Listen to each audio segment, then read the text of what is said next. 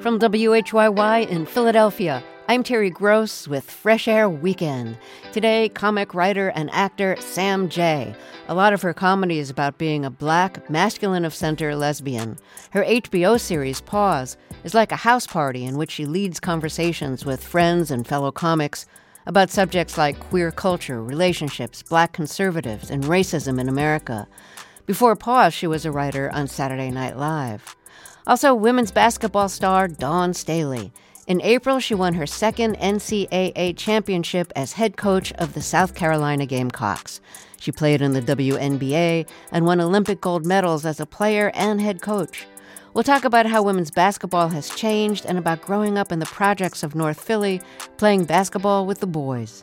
And Justin Chang will review the new David Cronenberg thriller. My first guest, Sam Jay, is a comic, writer, and actor who has her own HBO series called Pause with Sam Jay. A lot of her comedy relates to being a black, masculine-of-center lesbian who didn't come out until her early 20s. Her show Pause is kind of like a house party, with Sam Jay as the host and her actual friends, fellow comics, and TV writers as her guests. They have lively talks about subjects like queer culture, relationships, black conservatives, money and power, and racism and tribalism in America. Last week, she talked about how her brother's life was changed by being in prison. Season 1 premiered a year ago. Season 2 is in progress. Before Pause, Sam Jay was a writer on Saturday Night Live, where her sketches included Black Jeopardy, including the sketches with Chadwick Boseman in his Black Panther role as T'Challa, and Eddie Murphy as his character Velvet Jones. She joined SNL in 2017 and left to co-create Pause. She also co-created and co-stars in the series Bust Down, along with Chris Redd, who she worked with on SNL. Her latest stand-up special, 3 in the Morning, is streaming on Netflix. Sam Jay, welcome to Fresh Air. It's a pleasure to have you on our show. So how would you describe your show to someone who's never seen it? Oh, wow. That's always tough because it's a weird show. But I guess I would say it's a drunken house party where you get to soberly go out and, like, prove your point afterwards is kind of how I always looked at it. Like, what if you could take all the stuff you argue about at a house party and actually go out in the world and find out if these things that you're standing on and saying are true or false, or what your assumptions are of what people in these situations feel like. What if you could go out in the world and actually talk to the people that are going through it and have conversations with them to kind of see if you were wrong or right? Do you find it easy to disagree with friends without your friend or you taking the disagreement personally?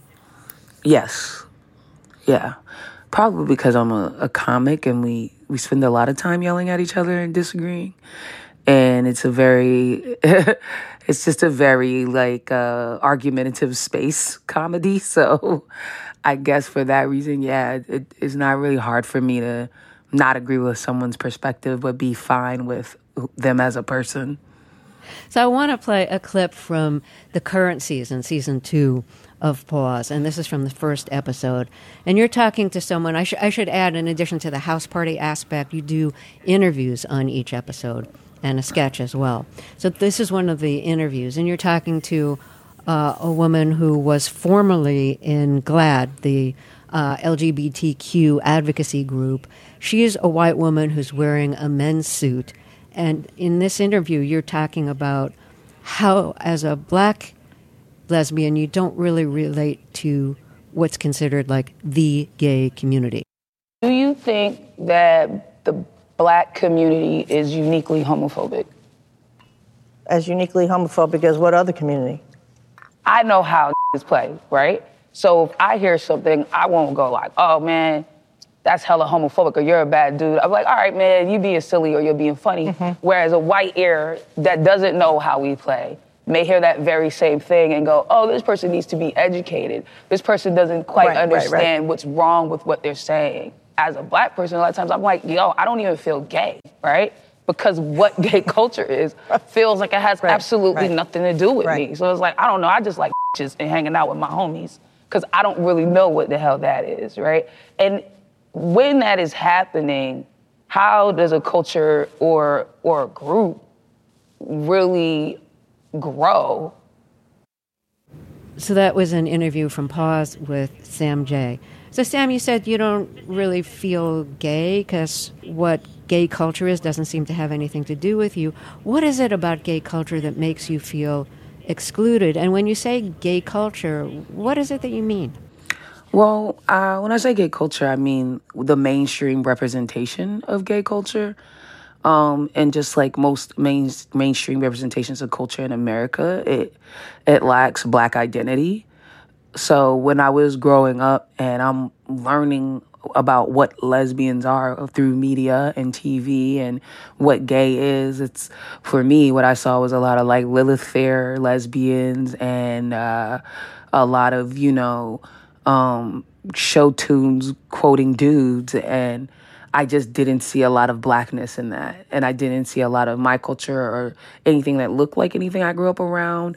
And so it felt like something just so far from me that I couldn't wrap myself around seeing myself ever in anything like that. And then later in life, when I discovered my sexuality, I still didn't feel necessarily gay, as in the way the mainstream culture presents it. I didn't really like the gay clubs that were being offered to me. I didn't really like the hangs that were being offered to me. I didn't really want to go to a club and only hear house music and, watch Golden Girls on the screen and yell quotes back and forth. Like, that just wasn't how I had a good time. And so I didn't see a lot of like how my culture chills and hangs out within this culture. And so for me, it was a huge disconnect of like, I am of this, like, as far as my sexuality, but I don't feel of this as far as my community. When you came out, you were living in Atlanta. Describe Black gay culture in Atlanta the way you saw it, the way you experienced it when you were coming out in your 20s. Yeah, so the thing is, like, I used to move back and forth a lot. So I was in Boston and Atlanta a lot. So I saw kind of both, what Boston had to offer, what Atlanta had to offer. Atlanta, because it's a Black city, it was extremely different, of course. It felt more like me. It felt like Black culture. It just felt like Black people who happened to like people of the same sex. You still got to listen to your hip-hop music in the club. You still was going to hear Future. There was going to be Hennessy. There was going to be like a good time as to what I knew a good time to be. And it didn't feel as isolating as when I would go out in Boston to a gay club and I was like, I don't fit in here. Like, what came first for you, doing stand-up or coming out? And I'm interested in hearing what your very early comedy was like.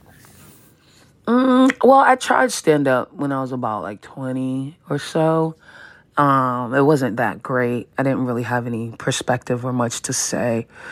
And then I didn't do it for a long time until I was like 29. And at that point, I had come out and I had a lot to say. I had a lot of perspective. I had lived a good amount of life by then. I can't really play anything from your 2020 comedy special because there's just too many words that you can say on a podcast, but not on the radio. So let's try to talk it through, give our listeners a sense of it without using the words that we are not allowed to use in this medium. And so there's one thing that you do where you talk about running into a guy you'd been with, who'd been kind of a boyfriend before you came out, and you looked at each other and you realized you looked just like he did. Would you describe that moment for us? I had went back home to Boston, and I bumped into him at a bar, and we were dressed pretty similar. And he had asked me about if he was the reason that I was gay now. Did he do something? Which I thought was quite idiotic because we dated at like 15. So it was just kind of like, what impact do you think you could have had on my life that altered me into this? It's like, no, you had nothing to do with it. Don't try to take credit. The situation wasn't that memorable or deep, but it was funny that it came kind of full circle in that way, where you kind of walk into a bar and you see a dude you slept with and you're like, we're probably wearing the same underwear. You know what I mean? Like, this is weird. Had you dressed very masculine before you came out? And was he surprised at how you looked? I think for sure he was surprised because I didn't dress very masculine. I mean, I think there was like a period, but that was like the 90s. And, I was younger in the 90s, like girls were wearing baggy clothes. TLC was a thing. It was like not a big deal to be a girl in baggy clothes. And then by the time I got to like the end of my middle school days, high school, that had transitioned into something else. So I definitely think he was, and I had no hair. I had cut all my hair off by that point. So it was definitely very different. I looked very, very different. Did you feel much more like yourself? Yes, 100%.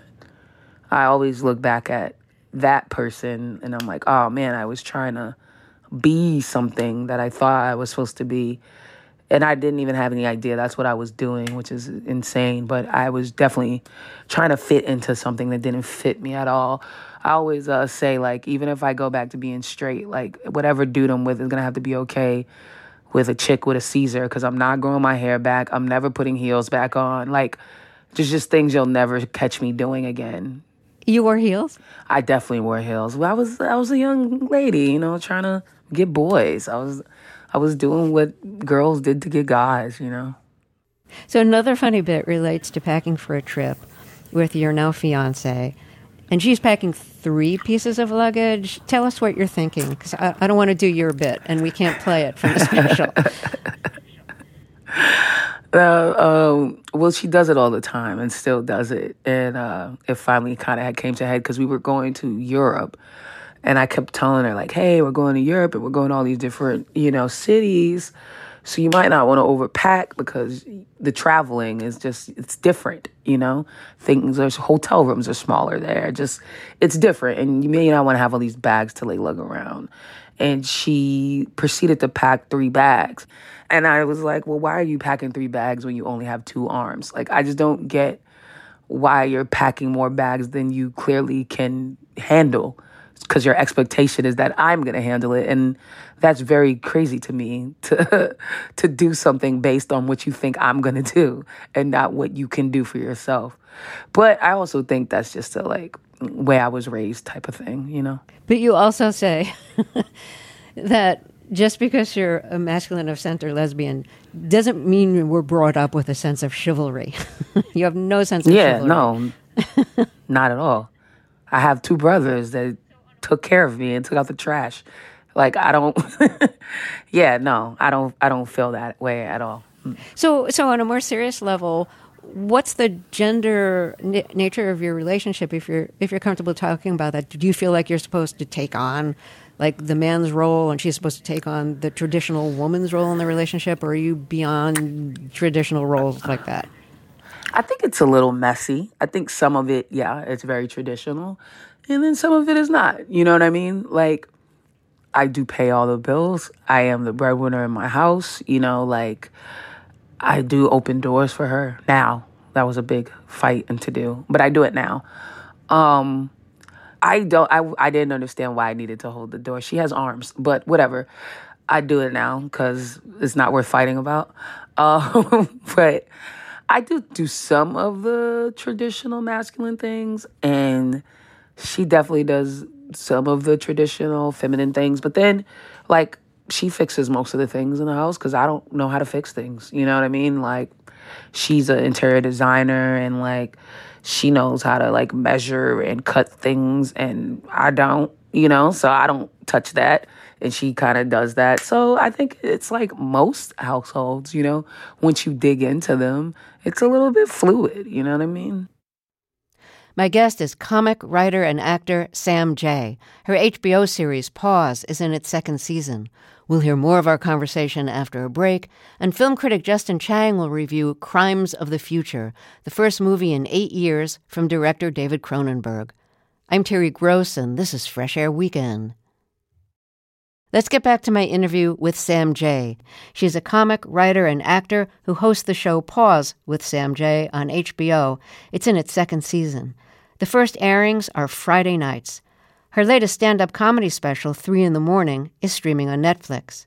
When she auditioned to join the cast of Saturday Night Live, she got hired, but as a writer, not a performer. So you were surprised that instead of a performer, they asked you to be a writer. You hadn't seen yourself as a writer. You'd only written for yourself. So that must have been a big transition.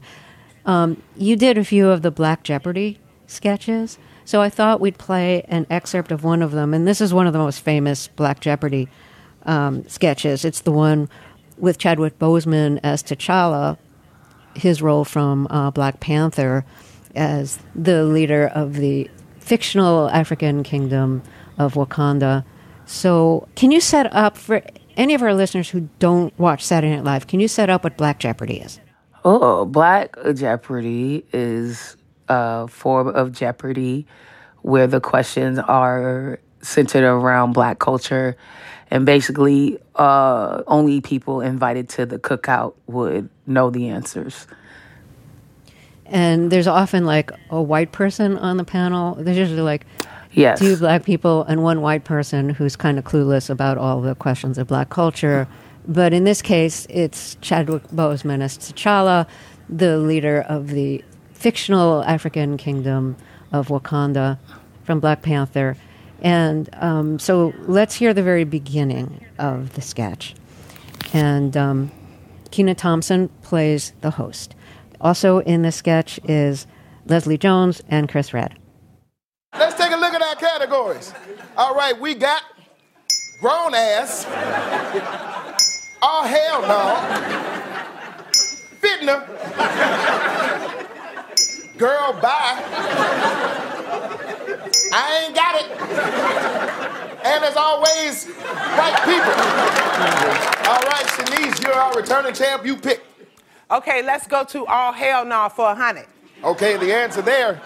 Your barber has a 2-hour wait, but he says there's an empty chair up front. Rashad. What is all hell no? There's a reason your chair empty. You're damn right. You're damn right there is. You can end up looking like The Weeknd. You can. Okay, now let's skip a little ahead in the sketch. Let's stay with grown ass for 600. All right. You send your smart-ass child here because she thinks she grown. T'Challa. What is to one of our free universities where she can apply her intelligence and perhaps one day become a great scientist?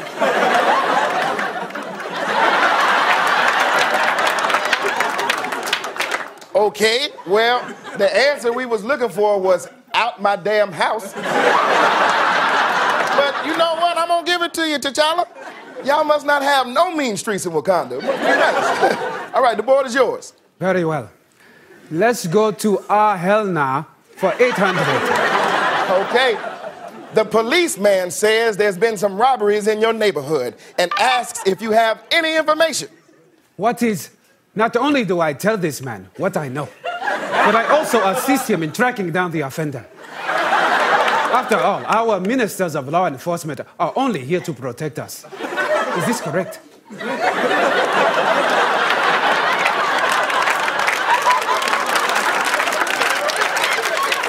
I mean, it should be. But I'm thinking you haven't spent much time in America. Let's just hear about today's prizes. Johnny? Thanks, Darnell. Today's Black Jeopardy winner will receive Used to Hold Margarine. Versatile plastic containers that used to hold margarine. Put whatever you want in there. And Well Done Steaks. If I see a speck of red, it's going back. You better cook my food with Well Done Steaks. And by Sprite. How did we become the black soda? We don't know. Sprite. Back to you, Darnell. Okay, that's such a great sketch. When you knew that Chadwick Boseman was going to be the guest host, how did you decide to write a Black Jeopardy sketch around him? Well, that really, Black Jeopardy is super collaborative. So that is a, Brian Tucker and Michael Che vehicle that's been there since before I got there. And when Chadwick came, Tucker was kind of just like, I'm thinking I want to do a Black Jeopardy, like, I'm trying to think of an angle on, him being his character from Black Panther. And we just kind of jammed on it and came up with the angle of, like, he's from a place where everybody's Black and he's not dealing with the same injustices. So his perspective would be that of a superhero and, like, just more correct. And it should be kind of like, yeah, these answers are wrong, but they shouldn't be wrong vibe, versus some other Black Jeopardy's vibes, which everyone tries to kind of take a different play. So you do a lot of jokes about your girlfriend, now fiance, and some of them are actually sexual, and some of them are just about, your relationship. So you have a series of videos in which you watch excerpts of your stand-up together, and then you talk about her reaction. And she's really good about it. She says, even if I don't like a joke, even if it seems like hurtful to me, like, I don't want to hold her back. I don't want to interfere with her doing her thing and her doing her comedy. I think that's really very generous. I'm not sure everybody would feel that way. I think it's awkward when someone who you're really close to is like a memoirist or a stand-up comic and they draw on their own lives for their material, because you're going to be a part of it.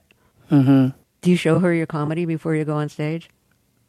She's usually with me when I come up with jokes, or she's seen it because she comes to a lot of shows when I'm working on material or figuring it out, or if something happens in the house and I'm dying laughing at her about something, I'll usually be like, I'm going to talk about this, and she'll be like, go ahead, you know what I mean? And sometimes it's tough though, this season of Pause, I have a whole episode about cheating and our relationship and how I cheated in our relationship and what that did to our relationship, and kind of totally just about relationships in general and how they grow and change and etc. And it definitely was hard, and it definitely caused a lot of fights in the house. So it's not always easy to do. Do you go through a trade-off in your mind, like a calculation before doing a joke or talking about something on a show, trying to weigh, is the material worth a fight in the relationship? For sure. And does the material always win over the relationship? Yeah. Yeah, it's the artist in me, I guess. Yeah, Does your girlfriend, in spite of that, ever punch up your jokes? Sometimes. I have to give her that credit. She'll add a line, or I'll say something, she'll put a tag on it, because she's very funny. People always ask me who makes me laugh. She makes me laugh the most. And I hate it. I hate it when she does a good tag that I know I'm going to use, because I'm like, oh, that was really good. I hate it, because then I got to live with her being like, that's my joke, and all that, which is annoying. Can you think of a tag that was hers? No, I as soon as I take it from her, I forget she gave it to me. So I'm sure that's very reassuring. For my own ego's sake. I think they're all yours. Yeah. Do you feel like you're living the life you were supposed to have, or that this is a life you never dreamed of? Both. I feel both. I feel like I knew there was something greater out there for me. I genuinely feel like that goes for everybody if that's what they want. And also, sometimes I look out my apartment window and I go whoa, this is insane, So I feel both. Well, Sam Jay, it's really been a pleasure talking with you. Thank you so much, and congratulations on all the success you've been having. Thank you. This was really nice. Sam Jay hosts the HBO series Pause, which first airs Friday nights.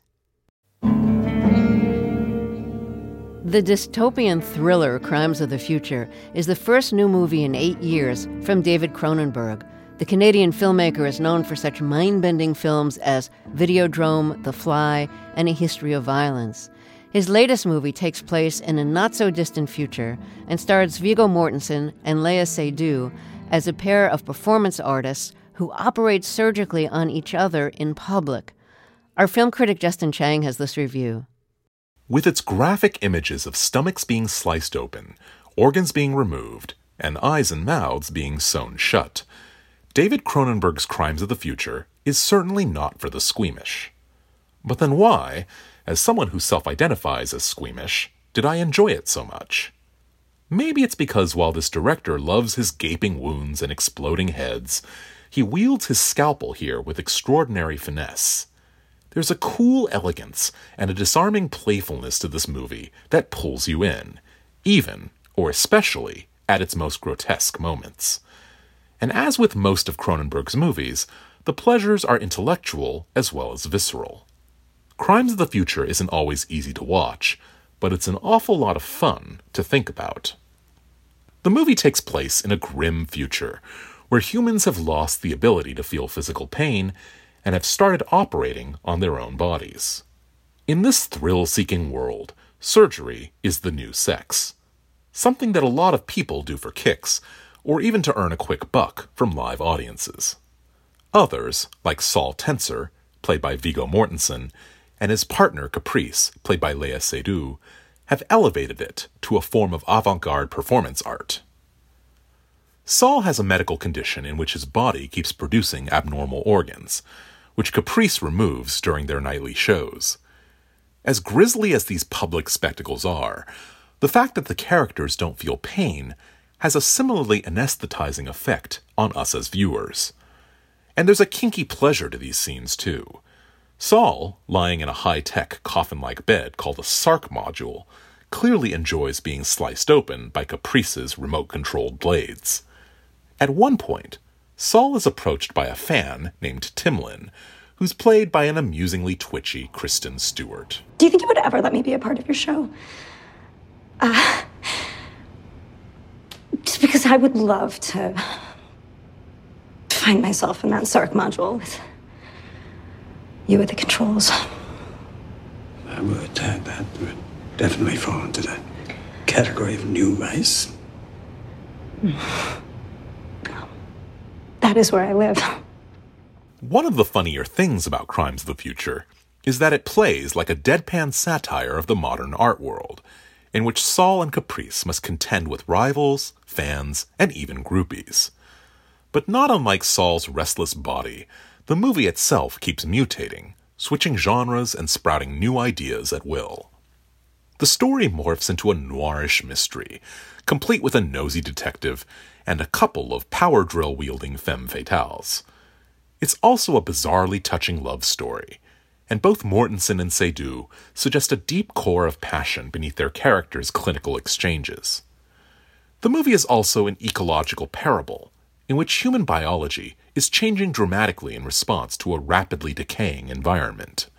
One key subplot involves an underground group of eco-anarchists who have willfully altered their bodies so that they can digest plastic, and thus consume much of the planet's industrial waste.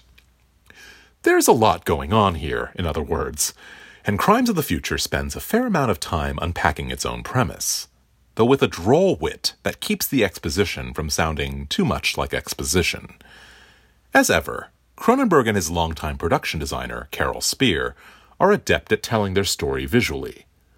Some of their more memorable inventions are the devices that Saul uses to offset the effects of his condition, a giant bed that gyrates when he sleeps, or a mechanized chair that aids with his eating and digestion. None of this is exactly new territory for Cronenberg. He actually wrote the script for Crimes of the Future more than 20 years ago, but the movie never got off the ground until now.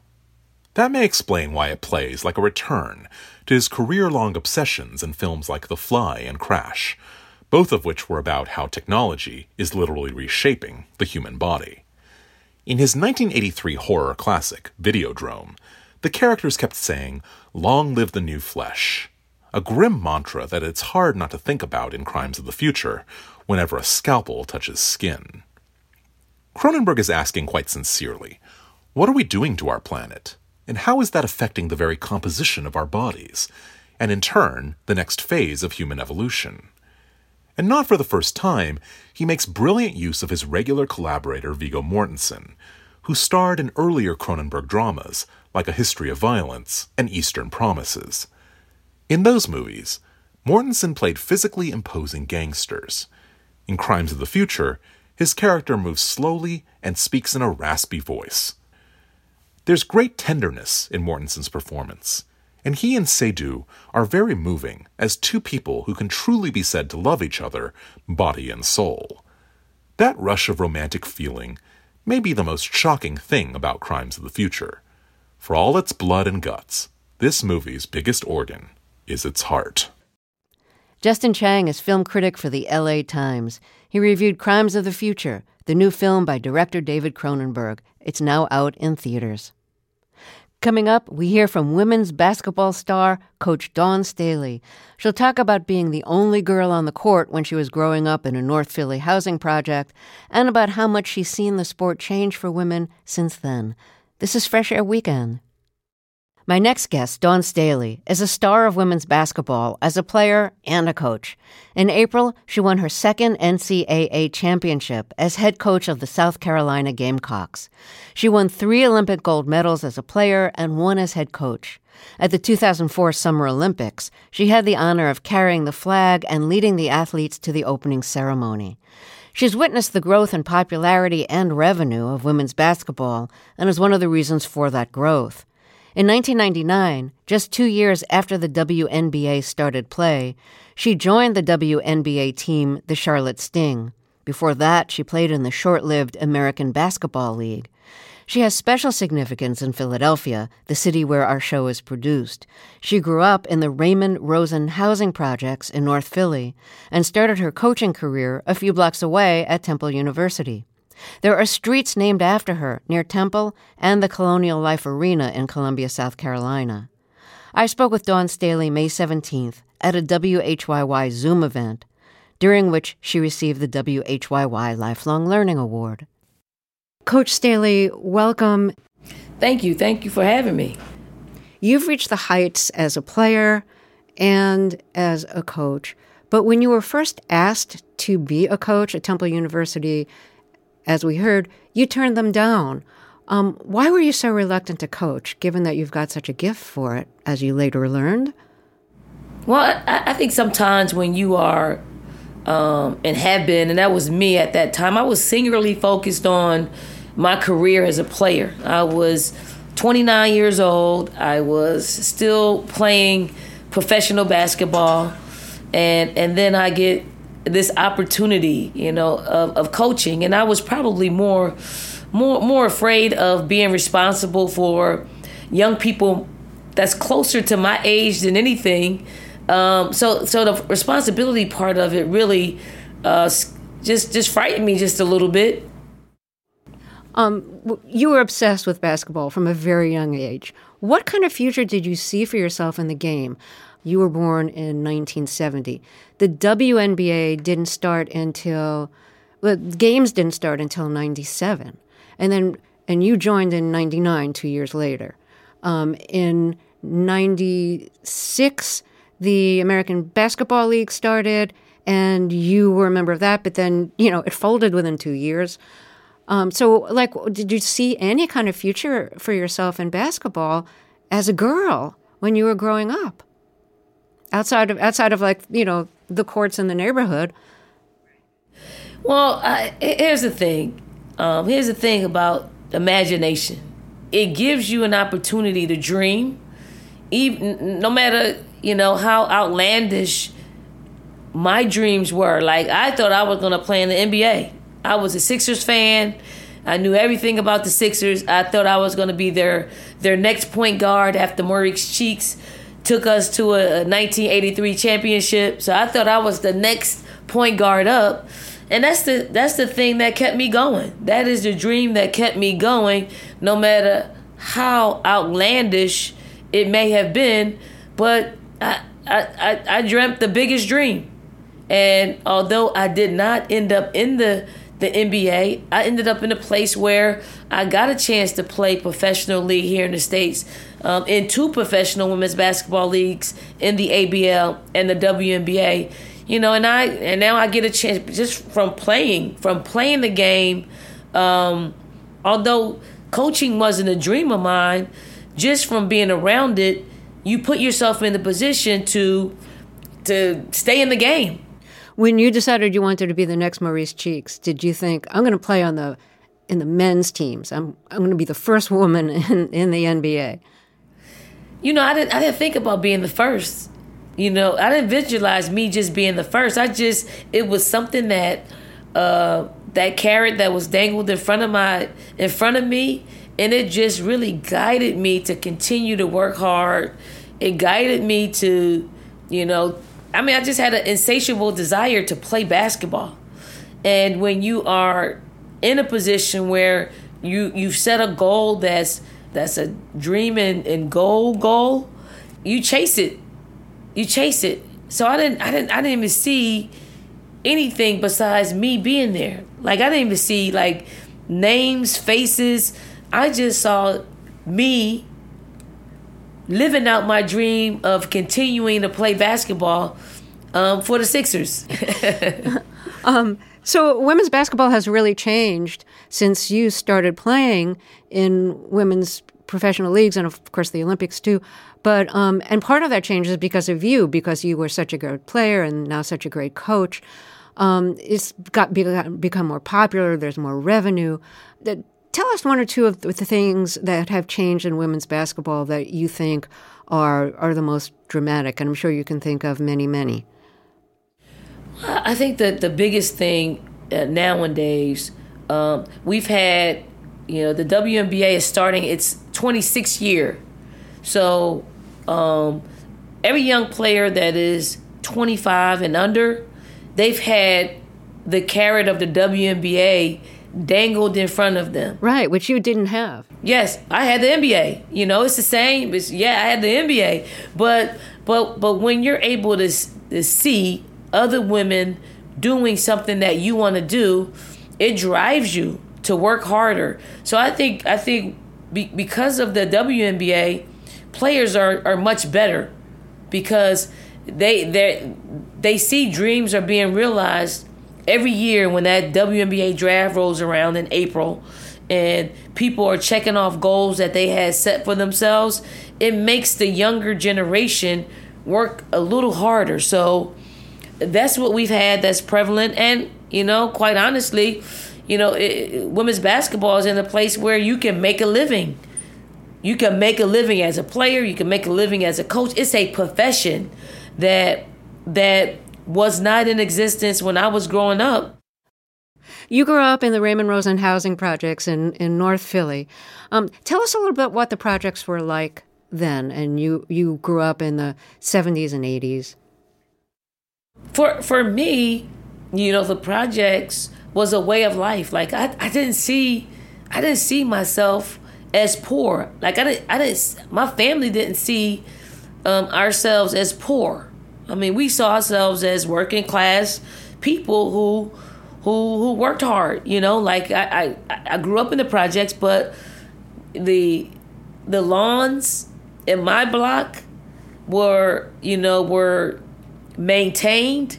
It was incredibly clean.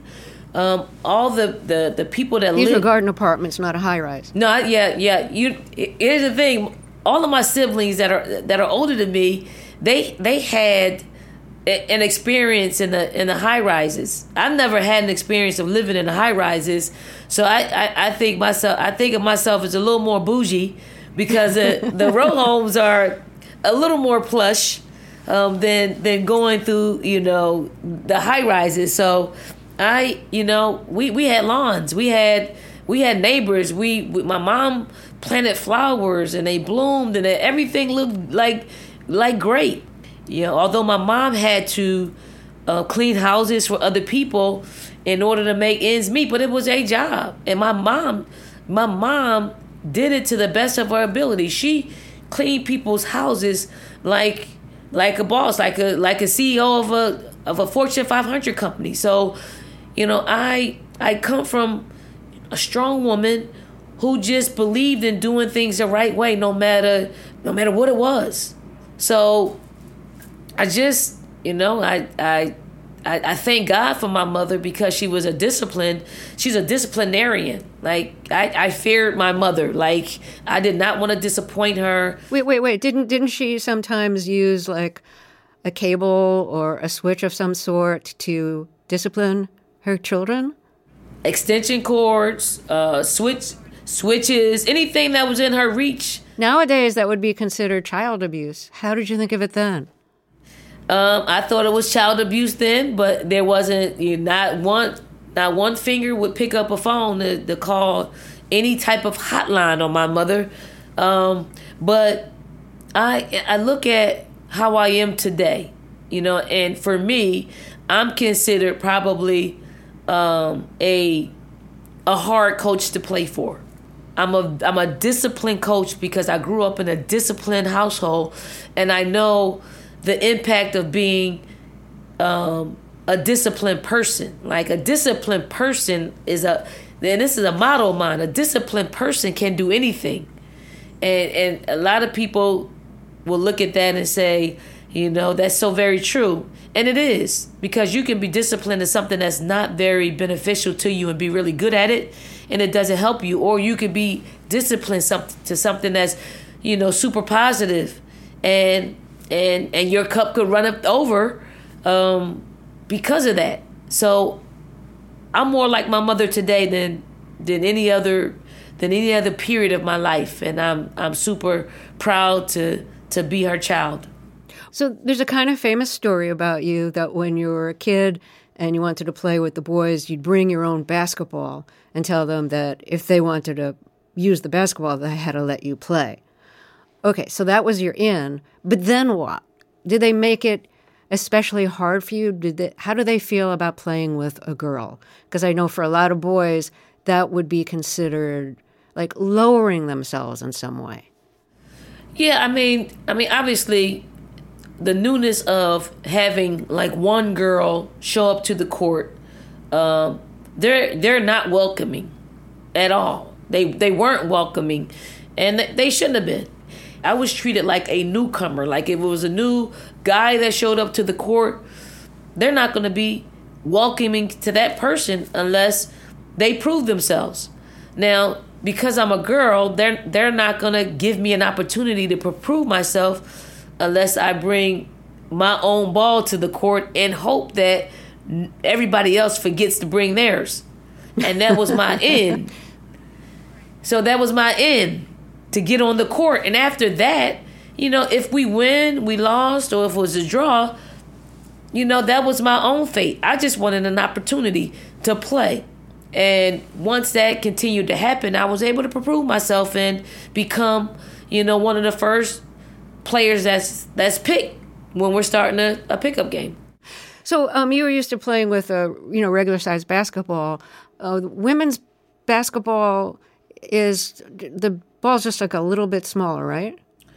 Yes. Well, back then it was the same size. So we all played with the men's ball back in the day, and then I believe once I went to high school at some point, they changed the size of the ball, and I thought that was the worst thing ever. Why? Because I was just used to playing with, the basketball that I grew up playing with. I had a hard time adjusting. I had a hard time adjusting to the women's ball because it was smaller, it was lighter, and I couldn't control it as easily as I did the men's ball because I was just so used to it. So you went on to play for the University of Virginia when you went to college there, and you were, it was an NCAA team.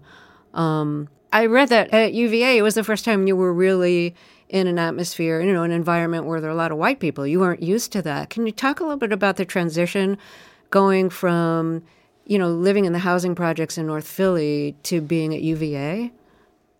Yeah, the housing projects that I grew up in, it was probably 99.9% black. And then I go to UVA, and it's the first time that, I'm outnumbered as far as, black versus white or any other, race. And although, I was a very shy young person. Like, I didn't talk a whole lot. I wasn't open to making new friends. I'm from Philly. I'm from North Philly. We just kind of stay in our lanes, and we don't go outside of our comfort zone unless someone comes into our comfort zone. And for me, going to Virginia was a huge step outside of my comfort zone.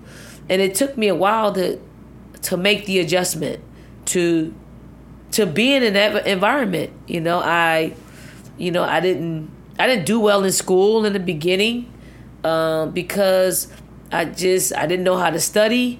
I wasn't comfortable And then, when I was threatened with getting kicked out of school, that's when my competitiveness kicked in. Like, I never reverted to my competitiveness until I was challenged in that way. And then I tapped into being a competitor. So I looked at academics a lot differently once I had to. And if I didn't really want to be at Virginia, win a national championship, being in that space, I would have given up. But I wanted to be in that space, and that's the thing that really drove me to doing better.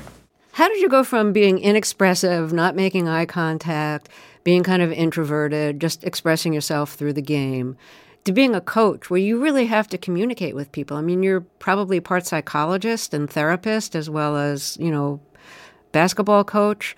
And you're probably shouting on the sidelines during the game. I mean, you have to be more extroverted and communicative as a coach. It really wasn't easy. And I find that just through my life, being uncomfortable, I found a way to grow. And I give that to our players. Like, I am I'll give you an example.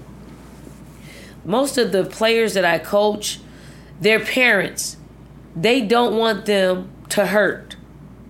Like, they don't want them to be unhappy. They don't want them to go through life hurting or failing, should I say. Failing. Bad game, bad grade. Just break up with your boyfriend. Like, their parents don't want them to go through that. And I am the direct opposite of their parents. Like, I want them to do that. I want you to break up, have a breakup. I want you to have a bad game. I want you to fail a test. Because from those moments, growth is taking place. You find a way to not have those repeat performances in those stages of your life. So sometimes my players, they struggle with me because I don't treat them like their parents treat them. That's interesting. I balance their parents out. Coach Staley, it's just been such a pleasure to talk with you. Thank you so much for being with us. Greatly appreciate that. And, I wish you many more championships. Thank you so much. Thanks for having me.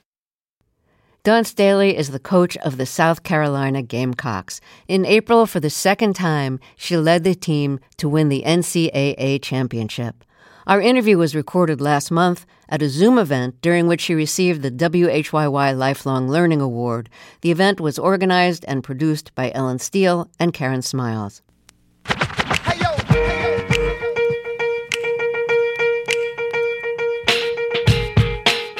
Fresh Air Weekend is produced by Teresa Madden. Fresh Air's executive producer is Danny Miller. Our technical director and engineer is Audrey Bentham. Our digital media producer is Molly C.V. Nesper. I'm Terry Gross.